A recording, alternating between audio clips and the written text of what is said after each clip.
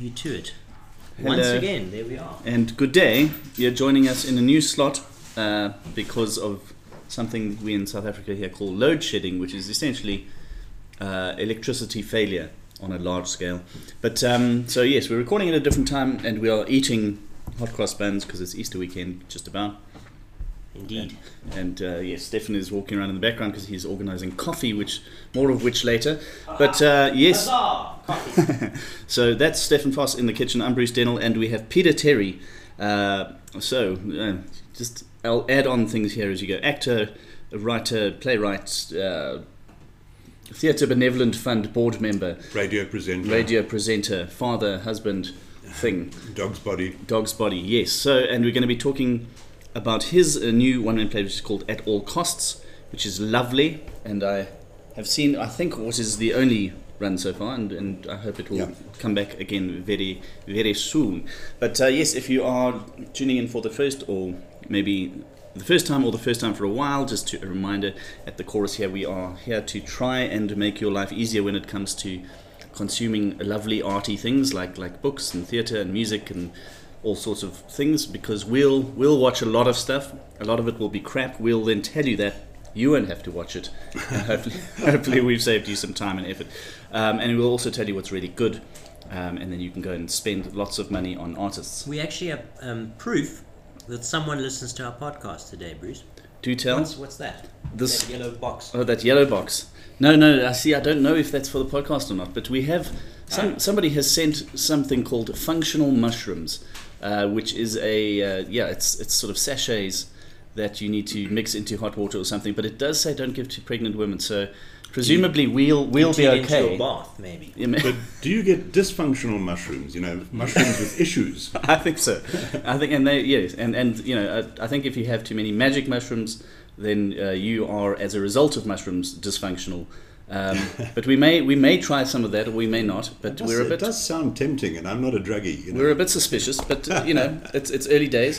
And then also this Rustly thing we have, and we are very pleased to announce this. We have, as we've been muttering about for a while, we're basically the three things we want sponsorships for are coffee, whiskey, and guitars.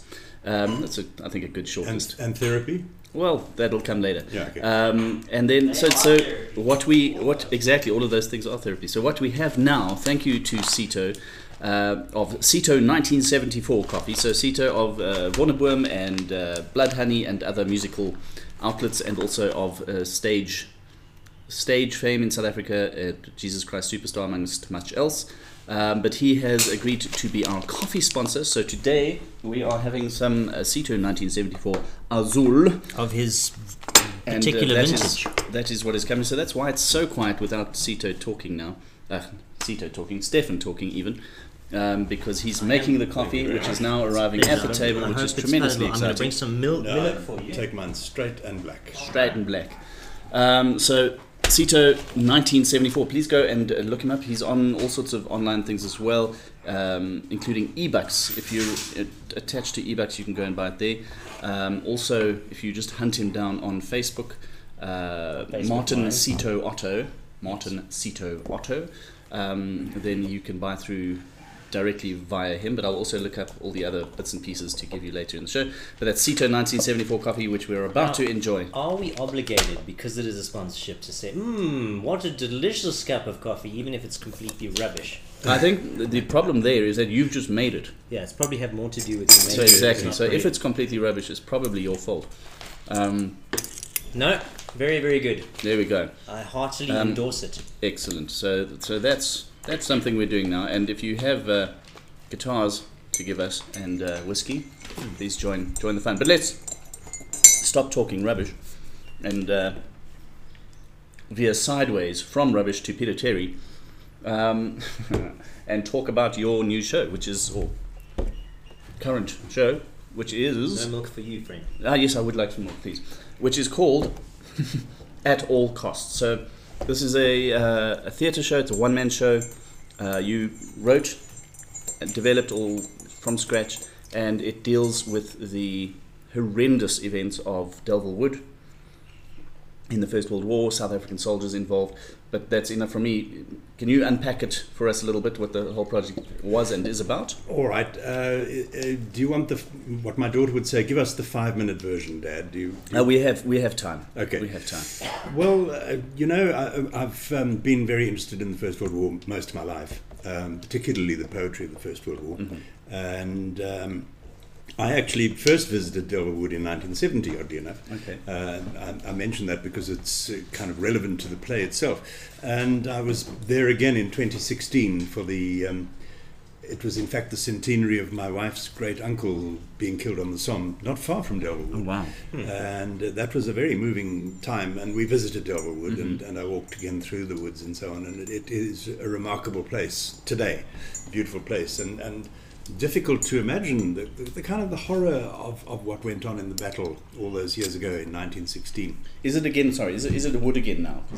Yes, no, it's a beautiful forest now. Okay. Yeah, no, it's if you walked in there and you didn't know the history, you would never imagine that there'd been a horrific shot battle. fired in anger. Yeah. And although you can still see some of the trenches are still. They make little sort of furrows and ditches in the ground and so on, but all the trees have been replanted and grown, and it's just a beautiful forest now. And in fact, the whole of the Somme area, which was so destroyed in particularly 1916. Now, as I say in the play, it's just flat farmlands and little forests here and there, and a couple of gentle hills, and it's impossible to imagine that there was the kind of the war that we see the photographs of. And so, it's always been a kind of an interest of mine, and I've read the books, and I've read books on the Somme over and over. But last year, in about, I suppose, October, I bleated on Facebook about the fact that I was now out of work and I had no money, and if anybody had a job for me, kind of... We bleat about coffee, and look what happened for us. Yeah, exactly. Well, so what happened was Janice Honeyman, who I've known since 1972. Janice, for those of you, who don't know Janice, just one of our sort of foremost theatre directors. Yes, particularly well known for her pantos, of course, and so on and so on. But internationally recognised. She's worked a lot with the Royal Shakespeare. She's done a lot of work with the Royal Shakespeare Company and has an international reputation. Fantastic. And, as I say, we've been friends for 50 years. Wow. And she phoned me. She said she was in the bath when she phoned me, and she said she'd seen my little bleat on Facebook, and come on, get off your bum and do something, and write something. And she would direct it, and we'd do a performance in her garden, and on we would go. Amazing. And she said, I said, well, what about? She said, anything you feel like, maybe about a First World War poet, because she knew I'm interested in the poetry, or a classical composer, or what have you. And I used to still do my walk up and down my driveway, which, because of COVID, I started doing that, and it's actually rather nice, and you can think your own thoughts. And, and as I was walking up and down my driveway, it kind of came to me, well, if I'm going to be doing the show, and I'm 70, and a fellow who'd fought at Delverwood would have to go to Delverwood again in 1970, because so let's say he was born in 1897, he's 19 years old, he fights in the Battle of Delverwood, and then a person of my age goes back to Delverwood, so I'm this 70-odd-year-old but fellow. You've got to get the timing right, so I placed it in 1970, and in fact some of what I mentioned in the play was what I experienced as a youngster in 1970. I went on a moth tour, the old moth veterans guys, and they did a 25th anniversary tour of battlefields in Italy and France from the Second World War. And there were a lot of older fellows too who'd been in the First World War, and wives and children and grandchildren and what have you. And we all went in these luxury buses around Europe and up through Italy and into France, and went to various battlefields and cemeteries and so on, including Delverwood. Wow. And I mean, so I was... in a certain sense, I had seen old men in their 70s returning to Delverwood on a kind of a reliving pilgrimage. it. And I thought, this fellow would be, let's make him someone who's reluctant to return, because he was so traumatized by the battle that going back there is a huge barrier for him to get past. And while he's there, he will relive the battle in the present tense. So yes, so it sort of happens to him again. He relives it literally, and that was how the idea kind of plopped into my lap, and I sat down and I wrote for about a week, and the play was finished, and I was sort of fairly happy with where it was. I sent it to one or two of my friends before sending it to Janice, and said, "What do you think?" And I got some feedback, and then I sent a second or third draft to Janice, and she loved it. And because I was, if she had undertaken to direct it, but I thought if she hated it, what now? I thought, well, if she hates it, I'll just have to direct myself and figure it out. Yeah. Because I think it's a play worth doing. And one of my big chums, Anthony Fridjon, who's also a First World War expert, had read it, and he said, "No, you've got a little gem here." And so I was encouraged by that. So if you follow both Peter and Anthony on Facebook. You won't believe that kind comment, because their personae are at war. There's a lot of banter on and so he said, "Look, I think you've got a little gem." And so even if Janice had hated it, I was still determined to go ahead and do it. But she loved it, and we worked on it, and we changed quite a lot in rehearsals, and she brought out a lot of what she felt was important in terms of emotions, and for me as an actor, making me get braver and braver with it. And let me jump in there, because just having seen it, I mean, you do obviously a lot of it is storytelling, the kind of thing you're almost doing now, because it's set. The character of the man is a guy who's putting together a book. So he's explaining why he wants to write the book, blah blah, all of that kind of thing. So it's kind of what you're doing now, but that whole sort of PTSD impacted breaking down and so on, so as the character goes through the story of Dell and remembers horrible details. So that's another thing as an audience member that I love so much, just the incredible attention to detail, so that you really do get, I mean, it's a small place, it's a tiny little spot on the earth, but the detail of it, and the detail of how you felt, and the detail of how a 19-year-old felt, and just the sheer bowel emptying terror of it, and seeing friends vaporized and stuff. So just, I mean, as an actor, to get into that space, because I mean, you're walking out, in front of a bunch of friends, and you're this and you're that. And well, look, I mean, originally it was actually quite an intimate play, in the sense that I had written it so that somebody came to speak to him, and they sat down and had a cup of tea, and he told the story, and so it was quite low key. Okay. And Janice said, "It's not a play yet." So she said, make it into a sort of a public talk in a community hall. Dogs. You're talking to an audience. You've been invited to talk at, say, the Parkview, school hall or church hall or whatever, and so the reliving becomes, as you say. I mean, he goes into PTSD all over again, which is quite frightening, and Janice brought all of that out.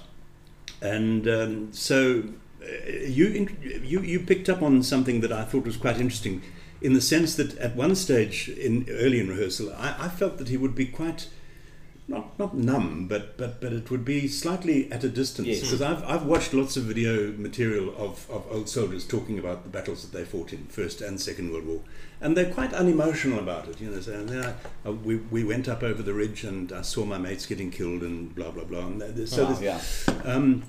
they've obviously processed it, to some extent. And some people do talk about the war, and other people don't talk about the war. There was a lovely old actor that I worked with for many years who fought in the Second World War. He loved telling his war stories.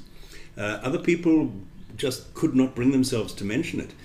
And so I just thought that, perhaps this guy has blocked it out of his mind for so long that actually going back there brings it all to the surface again. And now retelling it in the Parkview Town Hall, he relives it a second time. So it's sort of almost like a double, almost unexpectedly as well. Which you picked up on very nicely. It reminds me of Rowan Atkinson as Blackadder in I think it's Blackadder 4. Blackadder Goes Forth, where they're set in the First World War, and there's some lovely moment with Rick Mayall, who plays Lord Flashheart, who's a pilot, and he's just this, combing women out of his moustache for weeks as he, plows and battles the Red Baron. And Rowan Atkinson's character, Captain Blackadder, is quite cynical about the war and the endless, senseless death and everything, and he makes some snide comment, and Flashheart goes, "I know what you think of me. You think I'm not sick of this war? The death, the suffering, the endless poetry.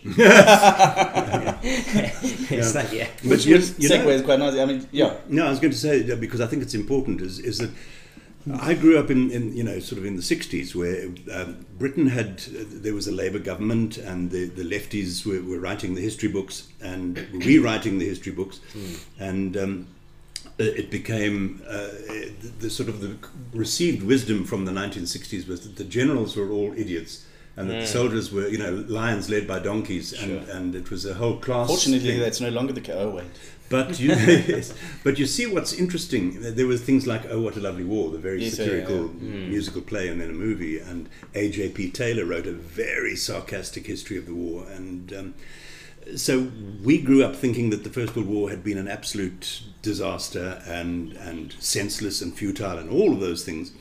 But around about the turn of the century to into the 2000s, there's been quite a strong revision of history, and now, I mean, I read a man called Professor Sheffield, Gary Sheffield, who's a highly esteemed historian, who says all of that is wrong. He says that basically the disasters such as the Battle of the Somme and Battle of Arras in 1917, etc., were all part of a huge learning curve, to the point where Britain and her Commonwealth allies actually won one of the greatest military victories in all of world history, which puts a different spin on it. And he says it was tragic, but it was not futile. Those are his exact words. So I've taken to thinking that maybe it's too easy to say, oh, it was pointless and futile and senseless and all of those things. I mean, the fact is that I think all war is futile and pointless. I was going to say that comes through in the play as well. You have to kind of hopefully feel that at your core. I mean, yes, is it an anti-war play? Yes, I suppose so. Although for me it didn't start off as, now I'm going to write an anti-war play, what shall I do? I just wanted to tell this man's story. Does it have to be an anti-war play as much as an anti-everyone dying play? That too. But the fact is that mankind has got a creative gene and a destructive gene, and we all have it. Every single human being. We can all create, destructive gene, and we can all destroy. And war has been around since sticks and stones were invented. So and it's not going away. Hello Ukraine, and many other countries dotted around the globe right now. So an anti-war play is for me is a little bit of not masturbation, but it's a little bit sort of self-indulgent in a way to write something anti-war. Yes, of course one hates war, but what about the people who get caught up in it? What happens to them? What do they go through? In terms of the character's breakdown, that's tribute is paid. All those 70-year-olds you went on that tour with, and we have to, again, it doesn't matter if you hate war, if somebody went and nearly died, but theoretically on your behalf, however theoretical the link is, you've got to go. Respect has to be paid. Thank you for your service. At the going down of the sun and in the morning, we will remember them. That story I tell as my character in the play actually happened to me when I was that 19-year-old youngster in 1970, walking around that graveyard, Castiglione dei Pepoli, and I came across this man who'd been standing for a long time at these two gravestones. And he turned to me and he said, "You see these two gravestones here?" And I said, "Yeah." And there was a corporal and a colonel. And he said, "I was this colonel's driver." He said, "But on this date," and he pointed to the date on their gravestones, he said, "On this date I was ill, and this fella volunteered to drive the colonel for me." And here they lie. And it occurred to me many, many years later that it must have been the first time he'd ever been back to see those two men's graves. And I was probably the only person that he ever told that story to, as he stood there looking and it's for me one of the most profound things that's ever happened to me. I think that's the thing about war, is that it is such an extreme experience. So everything is at extremes. Even your humanity is forced to its extremes of and your good friend. There's always the enemy. But if you have to go over and pot some other 19-year-old, shoot him in the face. In peacetime, your company might be working with his company on a project. You might have him to stay over at your house while he play football on Christmas Eve or whatever. Well, my dad's best friend. Sorry to interrupt you, Bruce. My dad's best friend was a Lancaster bomber pilot, in the Second World War, and he flew all his missions totally unscathed, finished his allotted number of missions, and never flew again. And he got a Distinguished Flying Cross. And of course, when you're a Lancaster bomber, you're any number of miles above your victims. And so it's at a complete remove. Yeah. And so in a certain sense, he went through that entire war unscathed, although he dealt death and destruction. Even psychologically, he had a distance.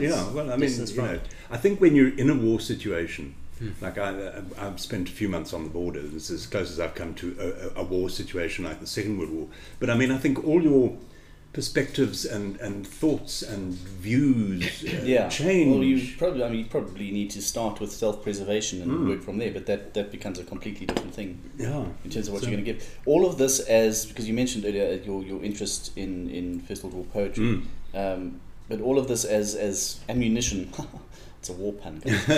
For poetry, for inspiration, for writing, and I mean, how did you develop that interest? I mean, talk us through the interest in the poetry. In poetry, well, there again, you see, I had done my basic army training in 1968, and my eldest brother had gone to Cambridge on a scholarship he was a physicist, and for whatever reason, I'd just come out of the army, and he sent me a vinyl LP of a British actor reading Wilfred Owen's poetry and some of his letters.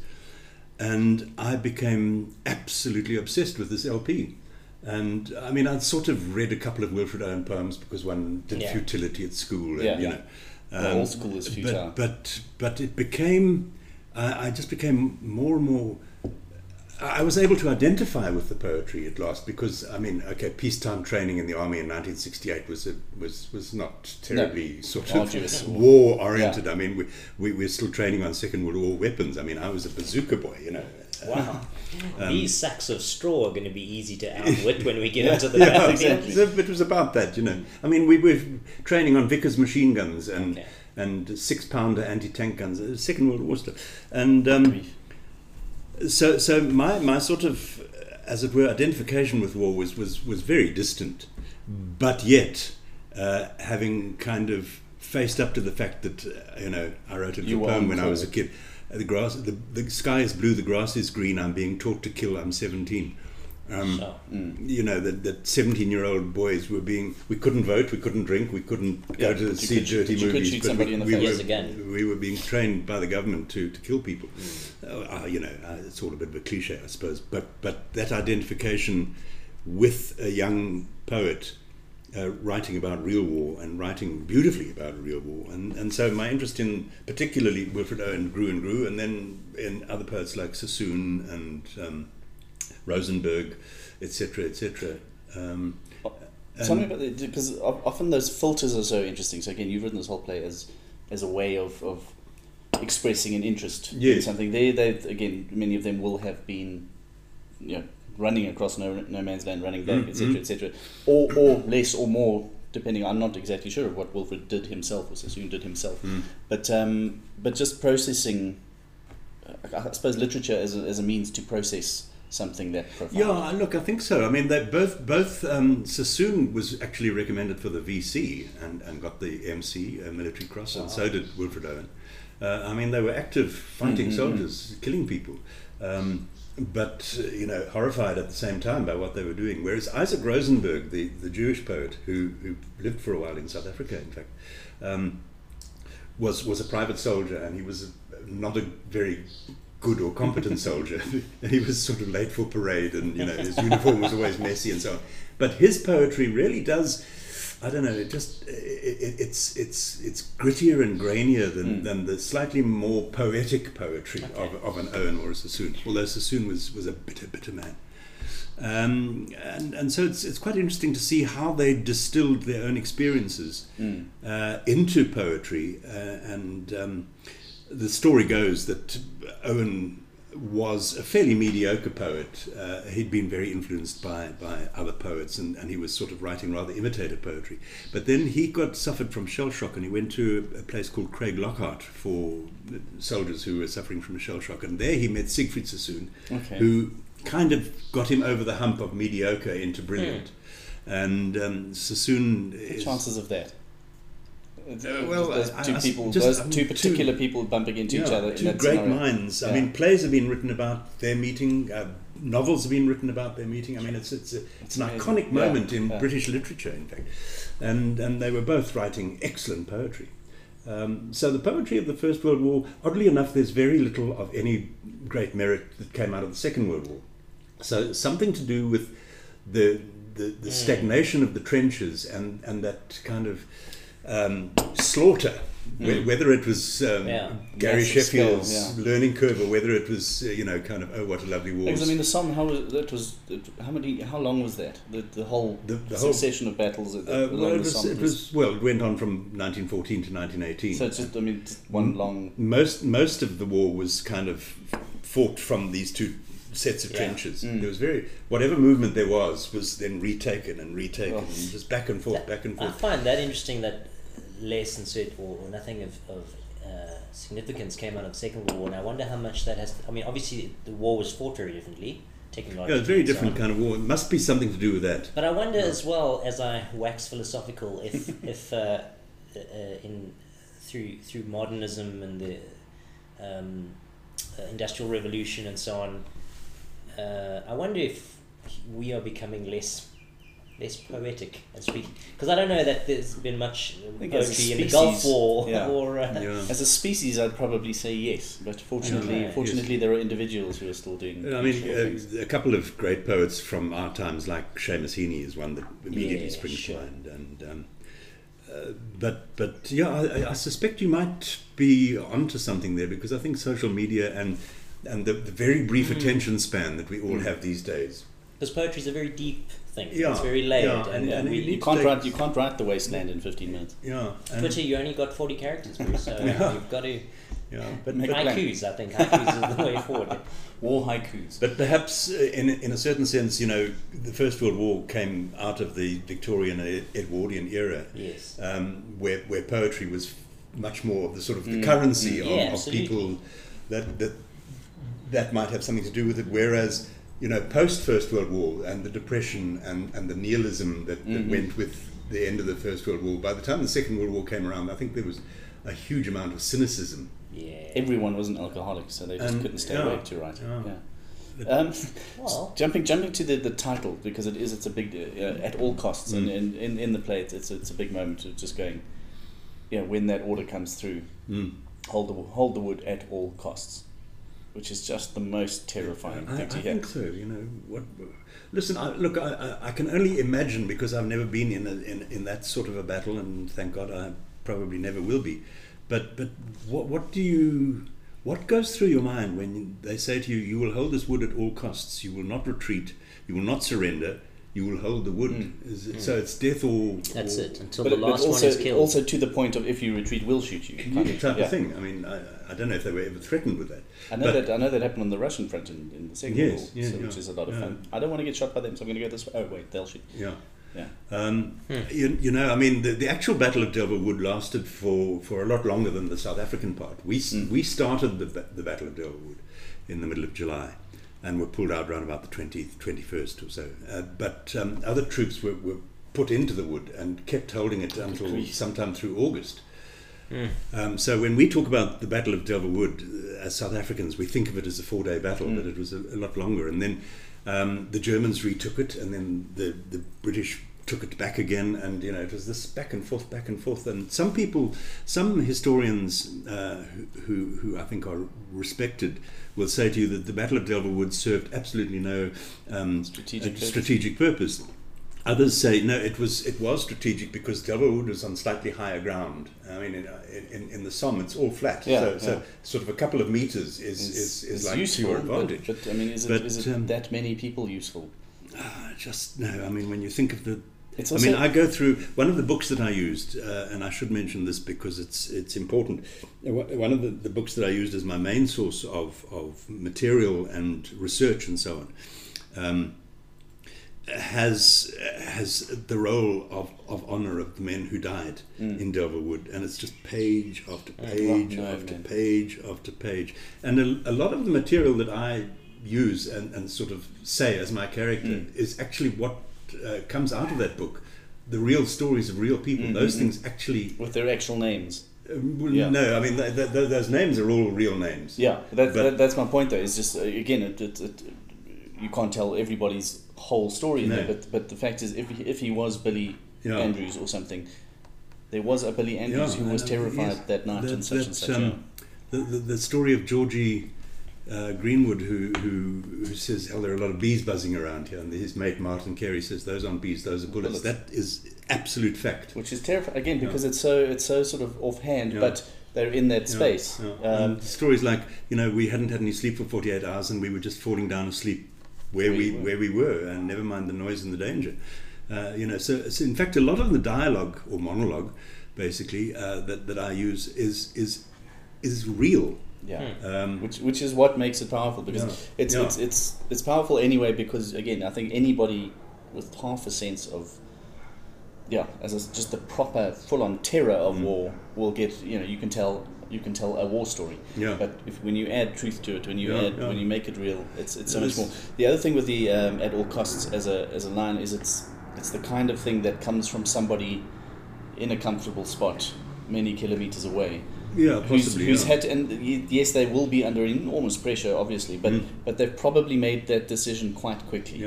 Yeah. Somebody's come into the tent and they've sat around the table and they go, okay, we need to do that.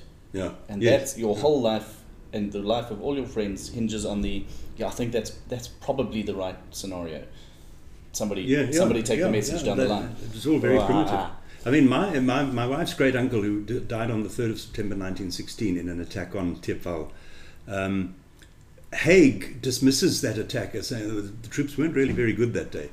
But my wife's great uncle gave his entire life, and he was just one of thousands. Yes. So, and now here we're sitting, 2022, still talking about it, and you're going, you can't write it off. And you can't talk about a learning curve without talking about the fact that one of the private soldiers says we were being slaughtered like sheep. It depends where you're looking at it from. Yes. Always. That's Blackadder says, have 100 or 1,000 men died today in another gargantuan effort to move General Haig's drinks cabinet 12 inches closer to Berlin. Yeah. Well, there's some truth in that, but as you've said, it's not. And I think our podcast revels in the grey areas, not these polar opposites of black and white and right and wrong. There's so and much. History will keep being rewritten and revised, which I think is good. I think it's healthy that it's not all just set and signed and sealed and put into a glass case. But we do need context, and revised context and re-revised context. And I mean, I think that in a funny little way, and I say this very modestly, the play that I've written and performed is a kind of a contribution to the history of South Absolutely. African. No, definitely. Because again, it's also, we talked about social media and short attention spans and blah, blah, blah. I mean, my kids know nothing about the First World War, other than what I have mentioned about something I'm reading and whatever, because I'm a parent who's still actually reading and whatever. We just, Blackadder would be a reference that, somebody else would get. But these things, it's not part of the psyche as it was for my parents and their parents. Yeah. Well, these were living memories for my parents. They grew up as youngsters with people from the First World War. Point is, having a play about it now that comes through again. Yeah. You don't have to be interested in it. You go and see it, and you're going, oh my goodness, I didn't know much about all of this. I'd heard one or two things. It was in the first episode of Downton Abbey or something, whatever it was. It brings it back to life, one hopes. Now, speaking of that, what are the plans going forward now with the play? Okay, I can say almost 100% certainty that we're going to be doing 2 weeks in the Johannesburg Theatre in July. Oh, fantastic. Which I'm thrilled about. Excellent. But I can't really say more than that yet.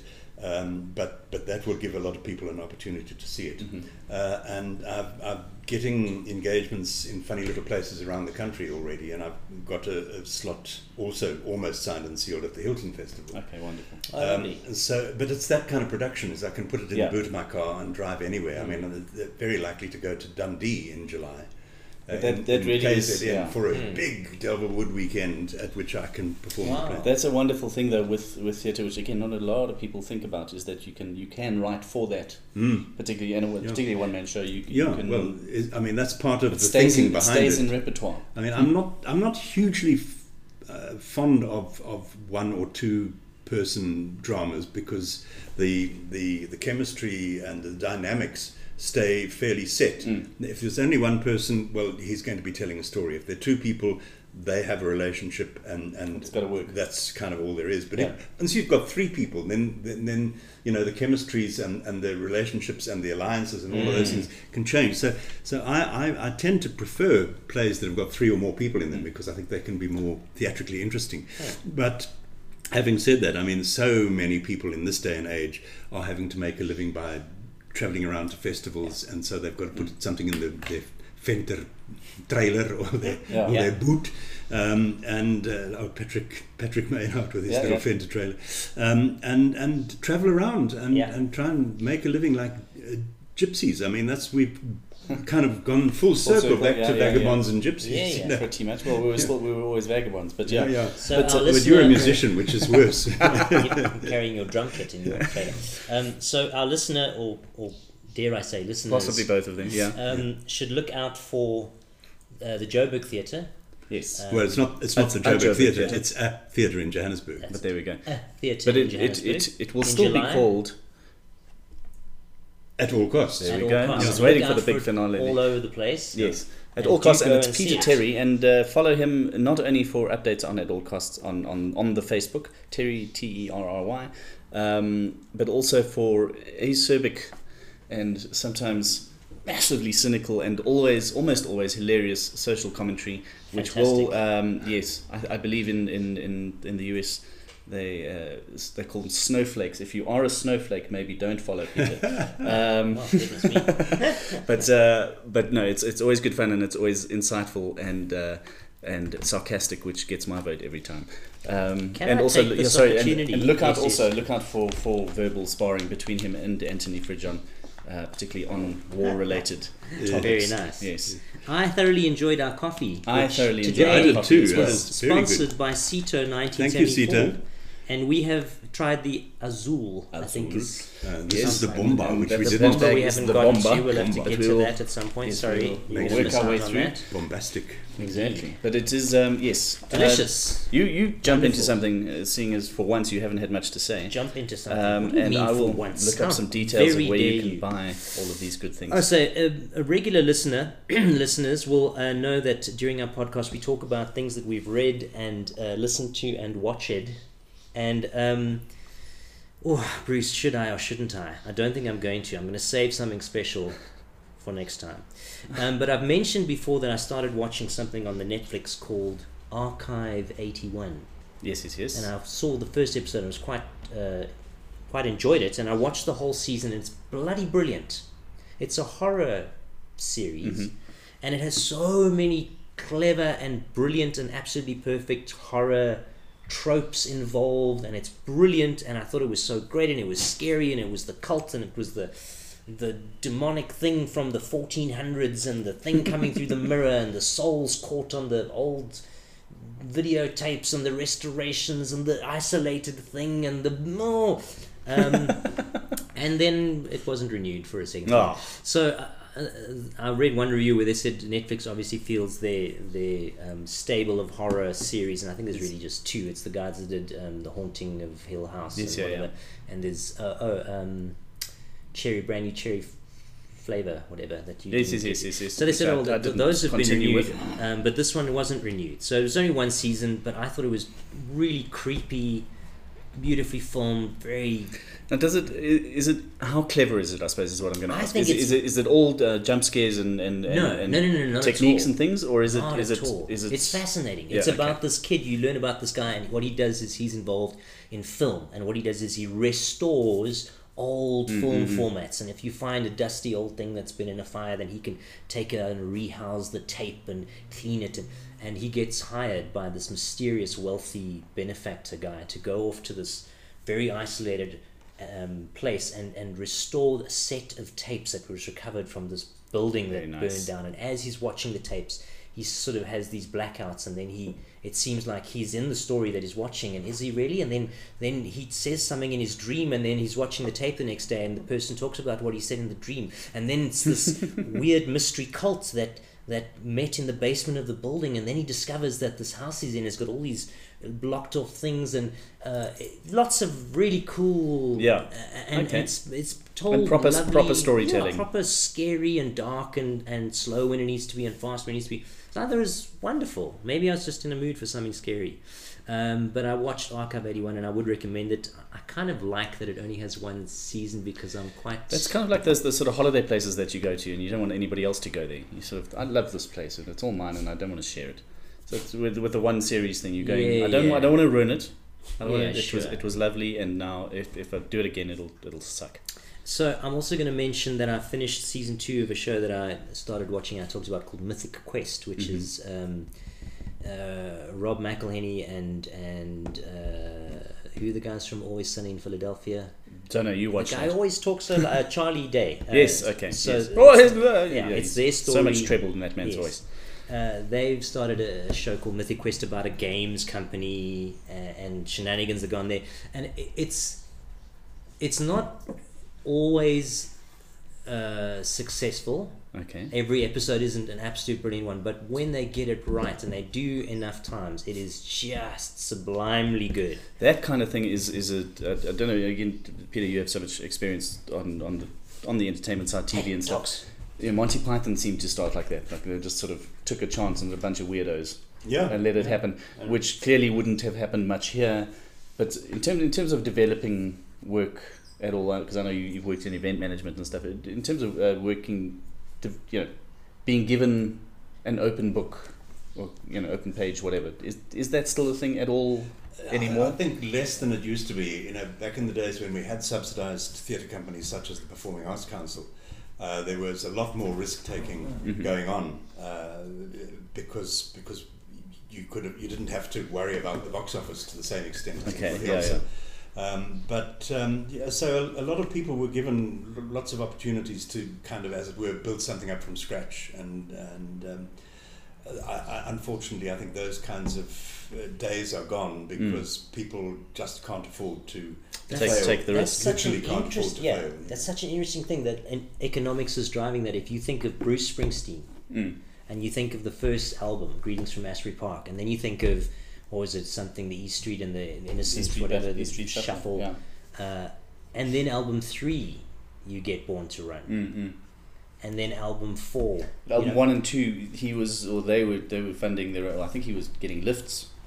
I can't remember from Chronic, but he was getting lifts in trucks to the opposite side of the country to play a gig there, and then figuring out a way back. The record company says make this album, and then he on the first one he did Blinded by the Light, I think, which became a hit for Manfred Mann, and that was enough to get him a second album. And then the second album did okay. But if he hadn't been allowed to develop, he Born to Run. No, I mean, and born in the USA. The Simpsons is quite an interesting case in point. Yeah. There were a little 3-minute slot or something. That's on right. Something else. What was it? Sesame Street? I think it was Sesame Street first. They had but anyway, the little cartoon section. Tonight Show. Yeah, little. And I mean, they've become one of the biggest success stories in TV. In television. And you look at season 4, 5, 6, 7 of The Simpsons, and every episode is absolute gold. And they couldn't do that. They had to go through that development, and I wonder how much nowadays we don't have that luxury of development. And to your thing of this show, Archive 81, being one series, is just they're going, it's sort of enough, but we had worked out according to the business model that it should make X amount of dollars by this date, and it made $43 less than that, so cancelled.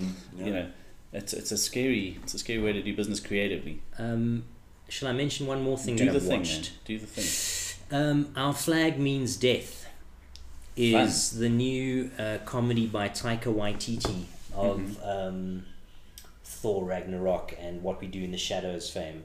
And he's got Rhys Darby Murray from Flight of the Conchords. Okay, yes, yeah. Oh, they were great, those guys. So Murray's the manager, always goes, Brett, present, Brett, are you present? Yes.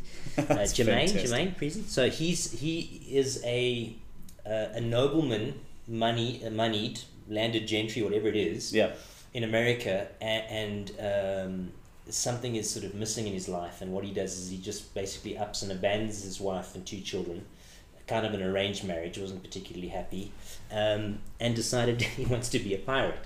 So he buys a ship and a crew, and they're all useless, and goes off on the seven seas to be a pirate, and doesn't have the fortitude to kill and rape and pillage. So he decides he's going to be a gentleman pirate, and hilarity ensues. And then along the way he meets Blackbeard, who is played by Taika Waititi, who's a real pirate, and is tempted to sort of put him to death immediately when he meets him, old Blackbeard, and then is so fascinated by this gentleman pirate, he sort of... And anyway, I don't want to give too much away, but it takes a very, very strange turn in the second last episode, and there's lots of things sort of make sense. And then it's quite well written in terms of arc. It ends in a very sad spot where things kind of fall apart, but it's set up for a second season. It's not as explicitly funny as maybe I was expecting it to be. And I think maybe this is a hallmark of his humor, is that a lot of the dialogue and the lines are incredibly funny, but are delivered with no emphasis of funniness. So someone will just say something. So you've got to kind of see that you've got to find the funniness in it. I mean, it's very, very clever and very funny, but they're not playing up to it. So Our Flag Means Death. You have to sit with it a bit. It's not particularly fast paced. Maybe a half-hour episode feels like it's a bit longer even. And I wasn't sort of laughing out loud, but it is really interesting and funny. That's an interesting statement, just because we're programmed to think it's a war play, so we must respond sensitively or somberly, unless something amuses us for some reason, or it triggers a travel memory or something. Like if we don't laugh out loud, then it's not necessarily. I went to a comedy show last week, and it wasn't always laugh out loud, but it was very enjoyable because of the storytelling nature of it and the sort of intimacy of the theatre. I'm interested to see what other people think of it. I thought it was very good. I can't quite decide how brilliant it is, but I do recommend it. Right, can I jump into books, because I don't want to cart this around next week as well. This is like How big is it, Bruce? It's this big. Oh wow. My goodness. Okay, we broke things. But yes, so it's that big. It's called Chanel Catwalk. Grimoire. Yes, and it's published by Thames and Hudson, and it's one of these books where the actual book is just incredibly beautiful. Sort of black. It looks velvet. Black velvety sort of. What's it? Cloth on board. There we go. With the cover, and it's a coffee table book. It's, as you heard. You could be a coffee table. It could be a coffee table. Broken coffee table. Yes. Yeah, how many pages is it? It's several dozen at least. 760 odd. Goodness. And again, it's talking about the fashion label, not Coco herself. Oh, okay. I mentioned that I was looking through this to a fashion designer friend of mine, and she goes, "Oh, bloody Nazi woman." So yes, Coco was a Nazi sympathizer and had all sorts of other things. So many things have fallen out of favour, haven't they? None of which is in here. Okay. So this is looking at basically if you're. I'm a big fan of Say what you design. want about the Nazis, Bruce. I don't know where this is very going. well. Okay. But Tommy Hilfiger, I think it was. This is it's looking at design. So I'm a big fan of design in general. I'm just fascinated by everything from guitar designs to furniture design to what I just love the creativity of design. As you can tell, listener, even without seeing me in person, I'm not a fashion anything. I buy what is cheapest and then wear it until it falls apart. But this is fascinating from a point for a few reasons. So Karl Lagerfeld was the head of design and the main designer there and whatever for many years. Again, without knowing anything about that going in, seeing how incredibly influential he was as Chanel, as the Chanel sort of head of design, but also as a force in fashion. There were some things that fascinated me were just, and it probably also the same as probably the TV development thing. He would kind of, it seems in terms of there's not too much text, but it seems he was well, I feel this is now what we're doing, So I think that whatever. How much is the Chanel guitar? So we must wear mid shin jeans and pink socks now. So that's the new range, and that would happen, and then there would be budget to create 600 different kinds of shin length Pink. things and blah blah blah with pink socks. But then also the way they would stage these shows or the collections and the workload. I think he was getting through, I can't remember now offhand, I think but 10 or 16 or something lines or collections a year. Which is an enormous amount of work. And they had the palace, what's in Paris, the National... Versailles? The Louvre. No. The Versailles. No, in Paris. Anyway, I'll just keep talking. What are you talking about now? The National Palace thingamajob face. I'll just keep looking through while I'm talking. But basically, they would have just access to these amazing, or with a budget too high, I suppose. These amazing venues, just incredible places with enormous and fascinating and monstrously expensive props. So again, Carl would come up with this idea. This is what we're going to do now. We're in ancient Egypt. Somebody built a pyramid. They would make a pyramid out of, I don't know, gold or something ridiculously expensive. Plop it in the middle of this. Here we go. Yes. The Grand Palais. Grand Palais. So, but again, enormous space and very famous and very historic in the middle of Paris. And then they just take it over and build whatever that year's thing was, whether it be a 20 by 20 meter block of something or others. I mean, there's at some point they have the sort of upper body, in one of Chanel's famous coats. But it's 30 meters high, this thing. So you see these little, petite models on stilts, just hardly registering next to this enormous thing. What the? Exactly. So I've just opened on a page where there's an enormous line that is, I don't know what My goodness. Get a sense of the scale. It's just the line. There's a tall model there, and she is probably half a toe length on this line, which is whatever 3 maybe 4 stories high. And that's just the centerpiece in this whole thing. So they would the scale of the vision and the certainty of getting it done. I mean, if he was a film director, what might he have done? If he was a play director, what might he have done? He didn't have to sort of sell the idea. Yes, that's your idea. Imagine him as an artistic director at a big theatre. Just, we are going to do this. Let's make it happen. Come on. And then a team of designers and a team of this and a team of that. So I loved that about it as well. And it's probably, as I say, I don't know fashion well enough to know if that still is the case. I know there's still a hell of a lot of money involved. Well, I've seen some stuff on social media. In fact, just this morning, some sort of fashion show. I mean, I have never seen anything more bizarre and stupid and wasteful of time, energy, fabric. It's just why. This is the thing. I mean, looking at the photographs that you've just been flicking through here, it's beautiful. Beautiful stuff. Yeah. They've run out of ideas. Then there's a concertina for a sleeve and I don't know. Yeah. But it is, again, I'm always fascinated by the design. I do share your what the hell is going on note though. I can still be fascinated, but then I'm going as I would for a terrible TV program or an awful book or whatever. Who greenlit this? Who signed off on a budget for this and why? So it's a fascinating in that sense. Again, this is a book for particularly because it's big and expensive. It's a book for fashion enthusiasts, designers, fashionistas, collectors, whatever, but also and historians in that area. But it's just it'll take up too much space on your shelf, among other things. It's a foot tall and half a foot thick. Kill a rodent. You can kill a rodent, which is useful. But just that I love again that there is whatever it is now 130 odd years for Chanel, I think, of history of. Essentially, again, I'm talking from in a room full of artists here of people throwing money at art. I'm very grateful in terms of legacy often, that happened. Yeah. That, and again, one of those setups for one show in the Grand Palais. I don't know what it would have cost in current. It's probably $250,000 or something per setup. Sure. Plus the price of the clothes, plus the whatever, and then you got the tickets coming in and such and such and such. But they were doing that because they were going, art is important, design is important. Jack.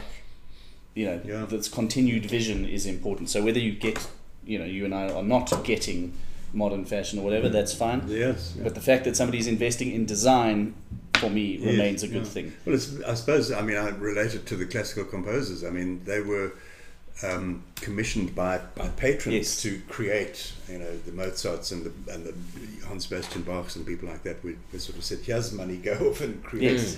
And so it was the patronage of the I'm arts. having a ball, This is like also hosting a form of ball at the patronage. end of the month, and I need a symphony, please. Yeah. Yeah.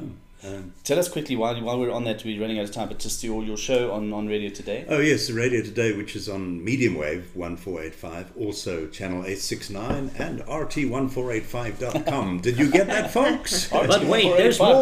If you call right but now. wait, there's more. It's a station primarily aimed at the over 50s, and I do a classical show on Sunday afternoons between 2 and 4.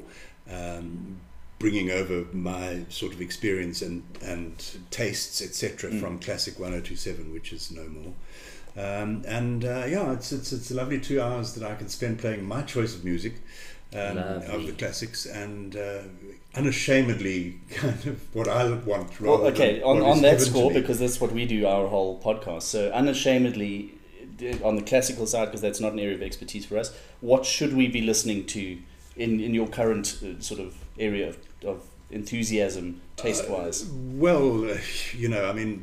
own personal tastes are not everyone's. I mean, Bach, we don't care Johann what Sebastian people Bach was the greatest, perhaps, composer of all time. A lot of people think Mozart was. A lot of people think Beethoven was. My favorite composer is a man called Anton Bruckner. But I love Dvorak and Tchaikovsky, and there's very little classical music that I actually don't like. I would say the 20th century I find quite difficult. A lot of 20th century stuff for me jars quite a lot. I'm more 19th and 18th century oriented. But classical music, I suppose, is like any music really. It's such an individual thing.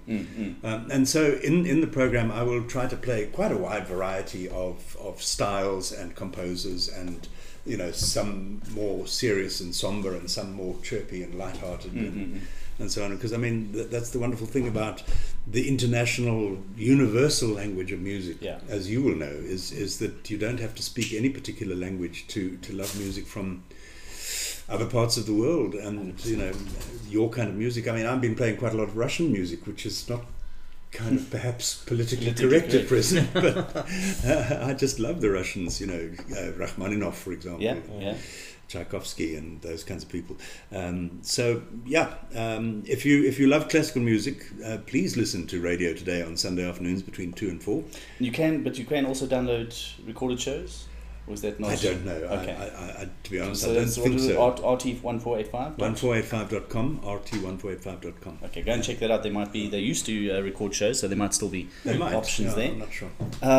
Anything? I think we are running out of time. I know you need to go and teach people. Oh well, Bruce. So let's maybe wrap it up there. But I do want to, because we are very excited to have this coffee sponsorship, and Sito, thank you very much. Thank you, Sito.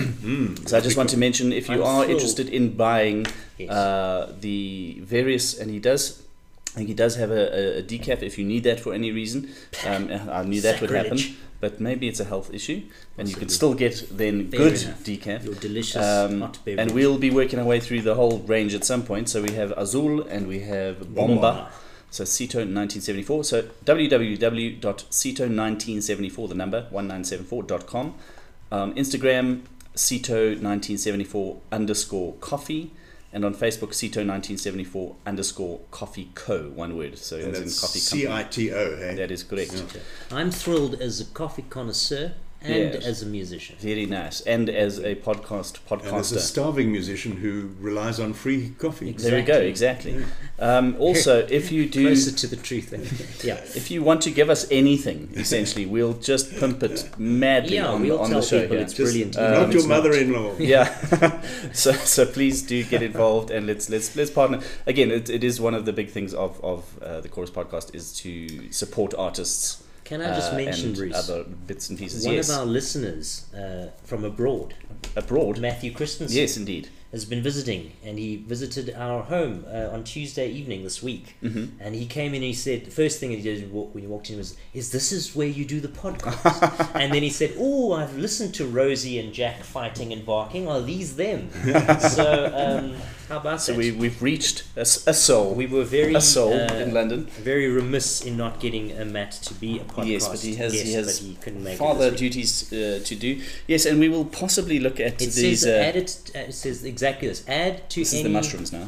to any hot beverage or smoothie. Now, I don't like my smoothies hot, but whatever. I also don't want to put it in my Stir coffee. well, they're saying, and I think they mean stir well, or blend until powder is dissolved. So I think we may try some of this at some point. It does say I'm gonna take one. it does say science on the side, but it spells it PSYENCE, so that doesn't give me any confidence whatsoever. But seeing as we are our own guinea pigs, we might try some. So this functional mushrooms. And now broadcasting from the ceiling. Yes. So that might be a weird show, but we'll worry about that when we get A there. wibble. Peter, thanks so much for coming in. Thank you. Thanks for the opportunity to At talk All about Costs is Peter's one-man show. It will Look out pop for up it. at a theatre Mystery in the theatre second half of July. in Please Johannesburg. come and see it. Come and see it. But also, all. yeah, just keep Spread an eye the for it. word. And do follow him on Facebook. Very good quality entertainment there, Peter Terry, and that'll also give you details about his Radio Today show and other bits and pieces that he's doing. So, thank you very much, and thank you for listening. Great. to Till us, next we meet. Natter on. Goodbye. Love your work.